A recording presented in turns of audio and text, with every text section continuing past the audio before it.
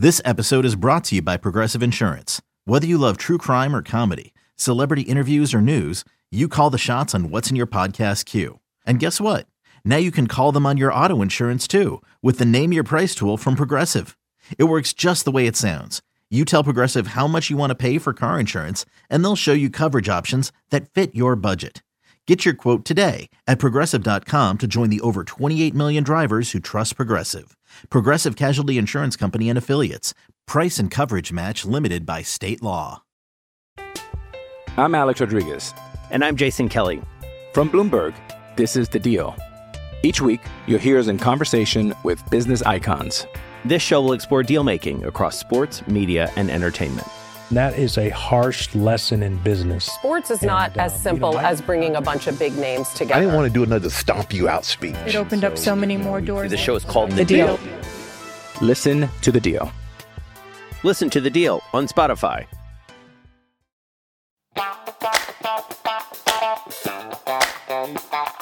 Hey everyone, this is Boomer Esiason, and I am so delighted to have you join us here on our all-new Game Time podcast. Now today our guest has vaulted his way up the racing ladder to his current NASCAR Cup Series gig, driving the number 24 Chevy Camaro ZL1 for Hendrick Motorsports. It is certainly my pleasure to welcome William Byron. William, welcome to our Game Time podcast. Yeah, thanks Boomer. Appreciate you having me. For NASCAR, this has been the year of the next-gen car. What do you like about it, and what needs to be done to make it better? You know, I think safety's kind of been a big thing that we're trying to work on. The rear impacts into the wall have been more physical and harder for the drivers than in the past. So I'd like to see them work on that for sure. But I think that the racing's been really competitive on the track, and there's a lot of, like we talked about, there's a lot more contact and things on the track. So it's been a good season in terms of the racing. You know, as with everything new, there's always bugs to be worked out that can only be found when the new products are put to the test under real-life conditions. Now, some of your fellow drivers, including Denny Hamlin, Joey Logano, and your teammate Chase Elliott, have complained that the next-gen cars are too stiff, which they say makes them more dangerous. So what's your take on that safety concern? Yeah, I think that it's certainly a concern. Having a couple drivers have concussions right now is not what we want, but I think NASCAR is going to work on it, and we're going to get it better. It's the first year, like we talked about, first year with the car, and it is a little too stiff, and we've got to go to work on trying to make it softer so it crushes more when you hit the wall. So I think we'll have some ideas for that in the off season. Hopefully next year we can kind of put all this stuff behind us with the some of the increased concussions and things like that. Brad Keselowski has publicly suggested that at more of the dangerous race courses, many drivers will avoid taking gratuitous risks and will be making so-called business decisions. Have you found that to be the case? Not really. I'm a competitor first and foremost, and I think once I kind of put the helmet on, it's that adrenaline gets going, and the intensity and wanting to win is what is on your mind. So I think that's what I focus on, is just trying to win. And I do think about the safety outside the car, but during the race, I don't. Speaking of safety, are you glad special rain tires for the short tracks are on the near horizon? I think that's a cool addition. I think the rain races are kind of exciting for the fans, and it makes it kind of interesting to see who can figure it out, because you're on the edge of control and sliding around a lot. So I think it's a cool addition. Hopefully we can have some rain races next year and see how it goes. One of the new things about NASCAR is that their leadership started having weekly meetings with you guys, the drivers. Have you found them to be productive? Yeah, I think so. I think Steve Phelps, the president of NASCAR, he's done a good job kind of organizing those meetings. And, they've listened to us. They've listened to the concerns that we have. And I think that just makes us feel good, because we feel like, they're going to take action on the things that we're concerned about. Some of that's safety, some of it's competition. So we just got to keep working and kind of make sure we're communicating. By the way, as we continue our podcast conversation with NASCAR's William Byron, I have to say he won me over back in October when he tweeted this: "Things we love to see. NHL hockey is back tonight." So are you still upset that my New York Rangers knocked your Carolina Hurricanes out of the playoffs in 7 games? I'm not really over it. I was actually at that game, and they whooped us pretty good, and it seemed like there were a lot of Ranger fans there, so that was disappointing. It was sure. Disappointing for you, but not disappointing for me, that's for sure. And I'm sure we'll see each other again in the playoffs this year. So I also know that you are a huge Carolina Panthers fan. I saw a piece on you where you have above your bed the Carolina Panthers Stadium panoramic photo. And I'm just wondering if you thought that maybe your owner, David Tepper, pulled the plug too early on Matt Rule, the head coach there. I mean, we gave him a pretty long runway, and it honestly, I felt like it wasn't working out as intended. I was really patient with them, but unfortunately, it just wasn't going very good. So hopefully, Steve Wilkes can kind of get us going for the rest of the season, and who knows? We'll see what happens in the future. You know what I love? I love that you're a fan of other sports and that you pay attention and you're proud of where you are. And of course, being the race car driver you are, you take the checkered flag at Atlanta and Martinsville. And the second win, your victory at the Paperclip, as it's known. And I know Martinsville, I was one of the, I guess you can go back many, many years. I was a part of that race a long time ago. Now, that was special for you for a lot of reasons. And one of those reasons was because of what happened the year before with your mom. Tell me that story. Yeah, so my mom went through, she had cancer. She was diagnosed with cancer the previous year, and it all started at Martinsville. So we were just having a normal spring day. It was kind of my mom and dad came up to the race, and they were sitting up in the grandstands and watching from the suite area, and she actually went down with kind of a mini stroke event at that time, and ended up being a brain tumor. So, it was a crazy series of events in 2021, and our life kind of turned upside down at that point. Everything, she had been healthy at that time, and nothing was going on, and then right then, knowing that she had a brain tumor, and then going through the diagnosis, she ended up going through radiation treatment, and about 6 months later, she was cancer-free, but at the time it was really a difficult situation. We didn't really know what was going to happen, and it was so cool to win at Martinsville 1 year later, almost to the date, the same weekend of the year. That was really special. She was up on the pit box and able to watch the race, so it was really cool. That's great. And how's your mom doing today? Yeah, she's doing well. She's cancer-free. And just kind of going in for her checkups and all those things. So she's doing well. It's amazing. You NASCAR drivers get a little crazy these days. And you had an incident with Joey Logano. He bumped you into the wall in Darlington. And I'm just wondering, what is happening with you guys? It seems like there's a lot. I know Rubbin's racing. I heard that in the movie once. But now bumping into the wall and getting run into the wall is racing. Is that really becoming a thing now?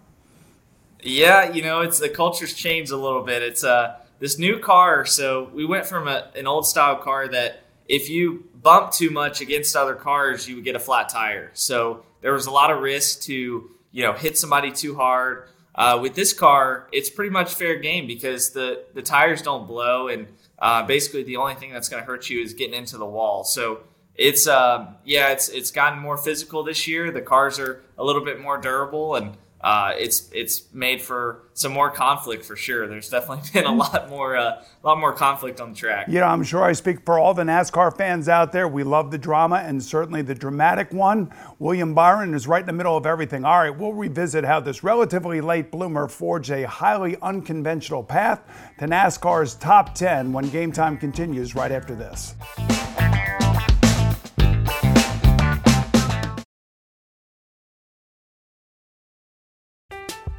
I'm Alex Rodriguez. And I'm Jason Kelly. From Bloomberg, this is The Deal. Each week, you'll hear us in conversation with business icons. This show will explore deal-making across sports, media, and entertainment. That is a harsh lesson in business. Sports is not as simple as bringing a bunch of big names together. I didn't want to do another stomp you out speech. It opened up so many more doors. The show is called The Deal. Listen to The Deal. Listen to The Deal on Spotify. When you need mealtime inspiration, it's worth shopping Kroger, where you'll find over 30,000 mouth-watering choices that excite your inner foodie. And no matter what tasty choice you make, you'll enjoy our everyday low prices, plus extra ways to save, like digital coupons worth over $600 each week. You can also save up to $1 off per gallon at the pump with fuel points. More savings and more inspiring flavors make shopping Kroger worth it every time. Kroger, fresh for everyone. Fuel restrictions apply.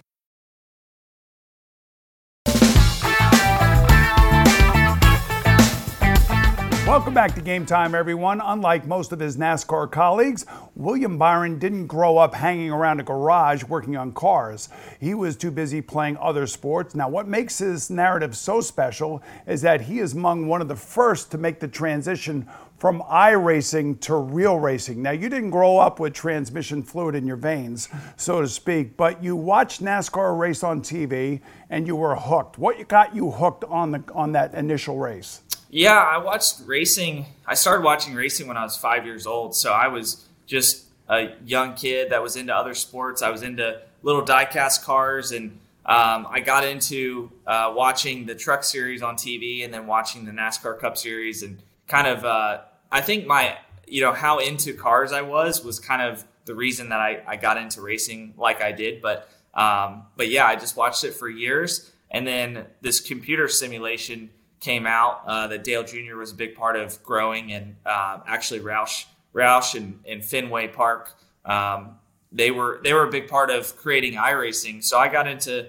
iRacing, started racing on the computer almost every day, and my parents realized that I was really good at it, and that I wanted to try to pursue this as a career in the real thing. So it was a pretty crazy transition, but something that is definitely unique to, I guess, the 21st century.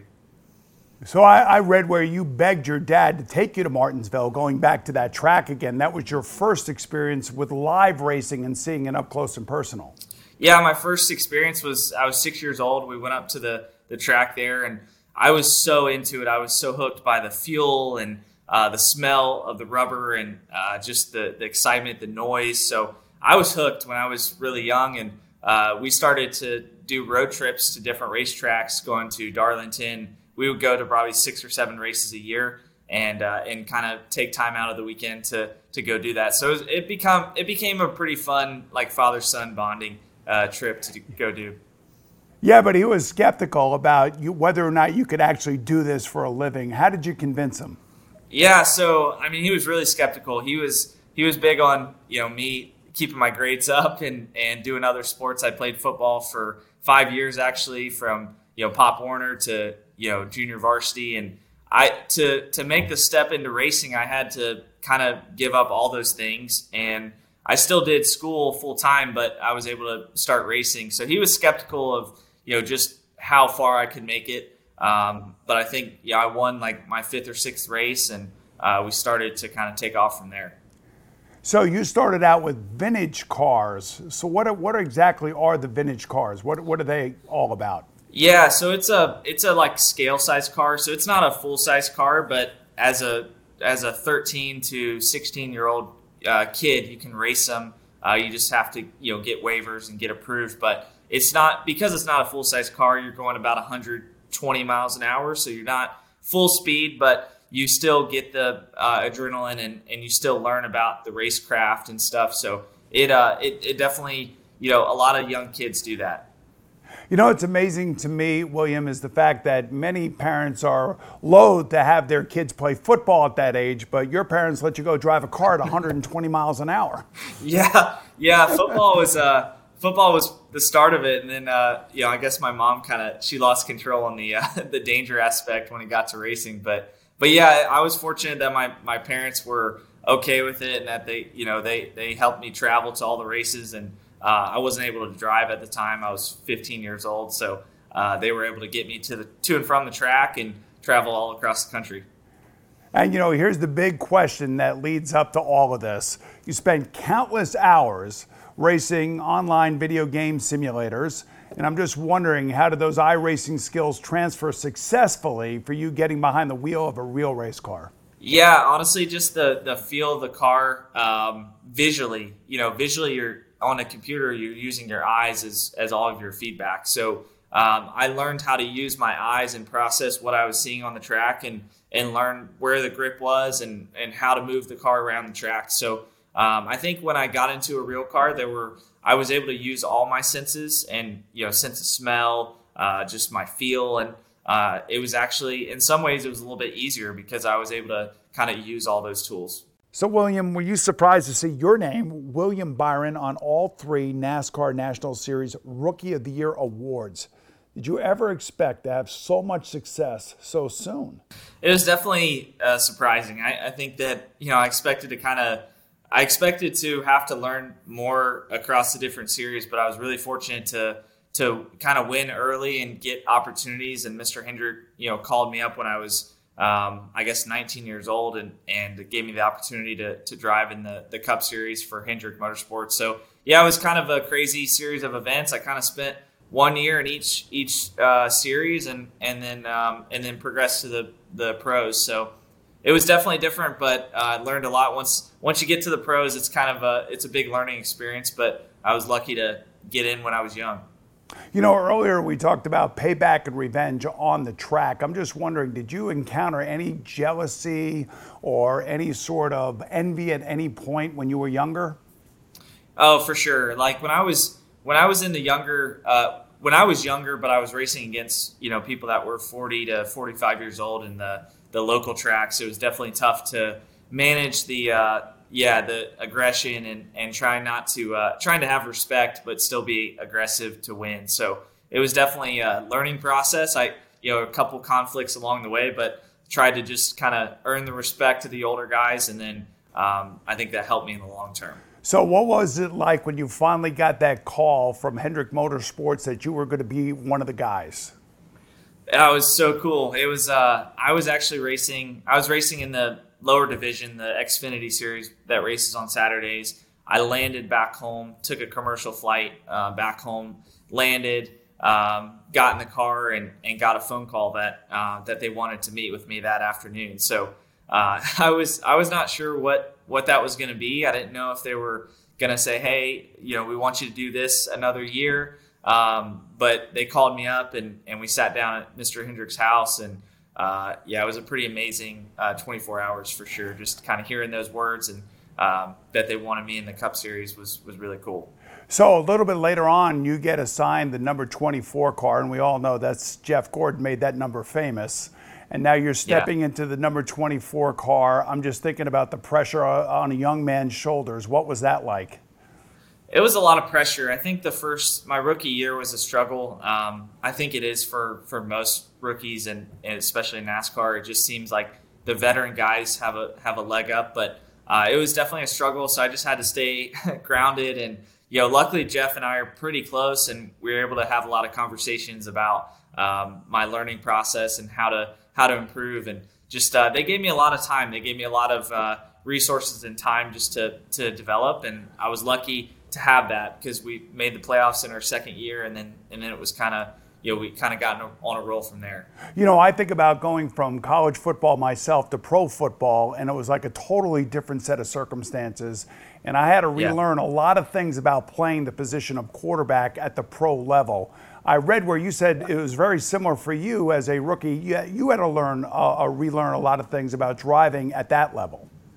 Yeah, for sure. I think I thought I was really good at certain things, and then I got to the Cup Series and realized that everybody else was really good at them too. So I thought I was really fast and faster than all my peers at the time going through the ranks. And then you get to the Cup Series and you learn that all those guys are really good. So it was definitely a learning process, but I think as you kind of gather as you build the notebook over time, you kind of know what situations you know what's going to happen next. All right, we'll be right back to ask one of NASCAR's budding young superstars where he thinks the sport might be headed in the near future. Stay with us.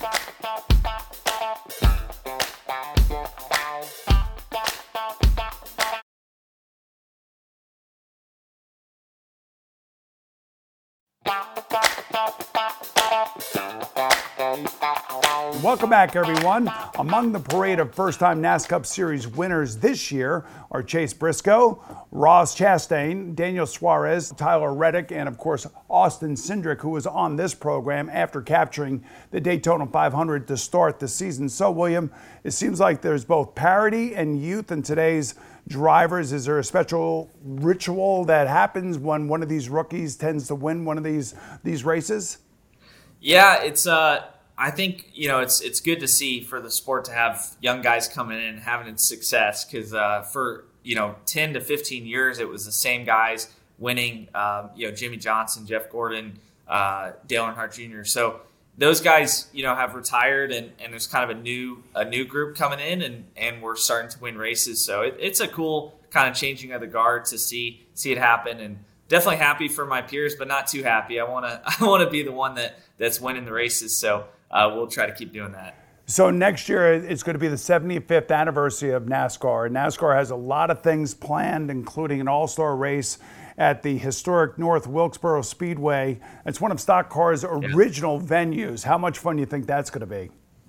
I think it's going to be so cool. I think, Dale Earnhardt Jr. has been a big advocate for bringing back North Wilkesboro, and it's cool because I grew up in North Carolina, and it's one of those historic tracks in North Carolina, and kind of going back to our roots. So I've seen other sports do that and do a good job with it, with hockey, doing the classics in the wintertime outside. And I think it'll be just a cool atmosphere. Hopefully we get a lot of support for it. Here's one thing that they came up with that I can't wait to see, and that is the first ever streetcar race in downtown Chicago. Now, is there a simulator that you can actually use to get ready for this race? Yeah, I mean, we'll certainly use the Chevrolet simulator that we have. It has a lot of it scans the track, but I don't know honestly how they're going to do that. So I'm sure they'll get kind of a couple weeks a head start on it when the track's fully built. But we're in for a crazy race there. I think it's going to be exciting, honestly, just to see the NASCAR Cup cars go around that track, and the fans up close by the track. A lot of PGA Tour professionals say, their commitment to the tour and their individual tournaments is too long, that they spend too much time away from home. Is that the same kind of feeling that the NASCAR drivers have about their long weekends? Yeah, it certainly is a lot of time on the road. I think that I try to get some rounds of golf in on the road and try to just kind of stay loose, because we're usually on the road for 3 days a weekend, or 3 days a week. So we leave Friday mornings and we come back Sunday night late. So it's a long 38 weekends a year, but it's kind of you get in that rhythm of traveling, and you try to just balance the life away from home. I wanted to ask you this. There's a lot of young drivers out there, and we were talking about some of those drivers. Have you heard about 21-year-old Hailie Deegan at all? Yeah, she's doing a good job. She just had her first Xfinity race and did pretty well. So you think she's got a future in NASCAR? I think so. I think she's worked hard at it. She's got a great brand. Like the things that she does a lot of off-road racing, and she's exciting to watch. So yeah, I think she's doing a good job so far, and always great to have somebody come up through the ranks like she is, and it'd be cool to see what she does. As we take the white flag here on Game Time, the podcast, I have to ask our guest, William Byron, about the giant Lego projects you've constructed. Now, this is insane to me, William. You've built the Empire State Building and the Titanic. Now, this has got to be some form of relaxation for you. And how did you get into it? Yeah, so I was into it as a kid. I built a lot of Lego projects and kind of loved designing model cars and stuff. And then I went quite a few years without doing it. And my girlfriend actually bought me a Lego piano that was like 4,000 pieces. It actually functions as a piano. So that was really cool to build. I built that a couple years ago. And then from there, I started to just buy every Lego set that I could and start building it. So I built the Lego Titanic. It was 9,000 pieces. It's really cool because it detaches in 3 different parts, and you can kind of see the inside of the Titanic and the rooms and stuff. So it just became something that I got into over the off seasons and kind of just hanging out. You know, speaking of bricks, what was it like this past summer having the legendary Mario Andretti drive you around the Indianapolis racetrack in a two-seater? Yeah, that was amazing. He was super under control, but I was nervous. Like I was just nervous to go, that at that speed. And honestly, I'm not used to riding around in a race car. I'm used to having control. So it was kind of nerve wracking, but it was super cool. Like the cool thing about that is when you're in an Indy car, the helmet kind of lifts off your head because of the air pressure that comes from the outside air. So I've never experienced anything like that. So it was really cool. You also caught up with their former idol and teammate, and that was Jimmie Johnson, who's now into IndyCar racing. What'd you guys talk about? Yeah, we just talked about his IndyCar season and the way that he's been doing. So he's been on the IndyCar circuit since he retired from NASCAR and trying that side of things. So we just talked about the differences there. It was pretty fun to kind of talk about. You do a lot of interesting things, William, and one of those interesting things was that you went to Steph Curry's graduation at Davidson. Now, why would you do that? So I had a buddy of mine that went to Davidson and a big basketball fan, and he's like, hey, I got 2 tickets to this graduation. I was like, sure, I'm not doing anything. So went up there and watched Steph Curry get I guess his jersey retired and graduate from Davidson. It was super cool. Steph grew up just a few minutes down the road. Went to a school that's in the same conference as me in high school. So I was kind of interested just to see what he talked about. And man, he's so talented. It's amazing to watch. It is amazing to watch. You're studying at Liberty University right now. So hopefully you're going to graduate before Steph Curry does. Yeah, that's the goal. That's what I joked about with my parents. I was like, if I can just get a few years earlier than Steph Curry, that would be good. And so what are you majoring in? I'm in communications, so I started classes actually towards the end of high school, and then I'm not able to take a full course load, but I'm trying to do it during the off season and kind of I'm close to finishing. I've got 7 or 8 credits left. Oh, great! So I'm just wondering, is this going to help you communicate with your crew chief better? I hope so. That would be a good perk to have from it. Hey, tell me, what is the secret to the race burnout after you win, and how do you know when you've really actually hit the mark? Yeah, so you drop it into like 2nd or 3rd gear.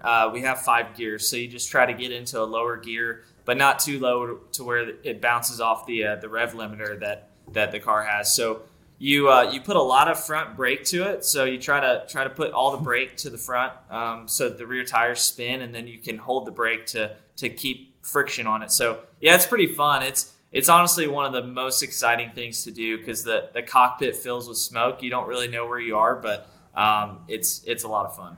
Well, William, here's to more burnouts. We thank you for joining us today, and to all of you for watching. I'm Boomer Esiason, and I'll see you again real soon right here on Game Time with surfing legend Kelly Slater.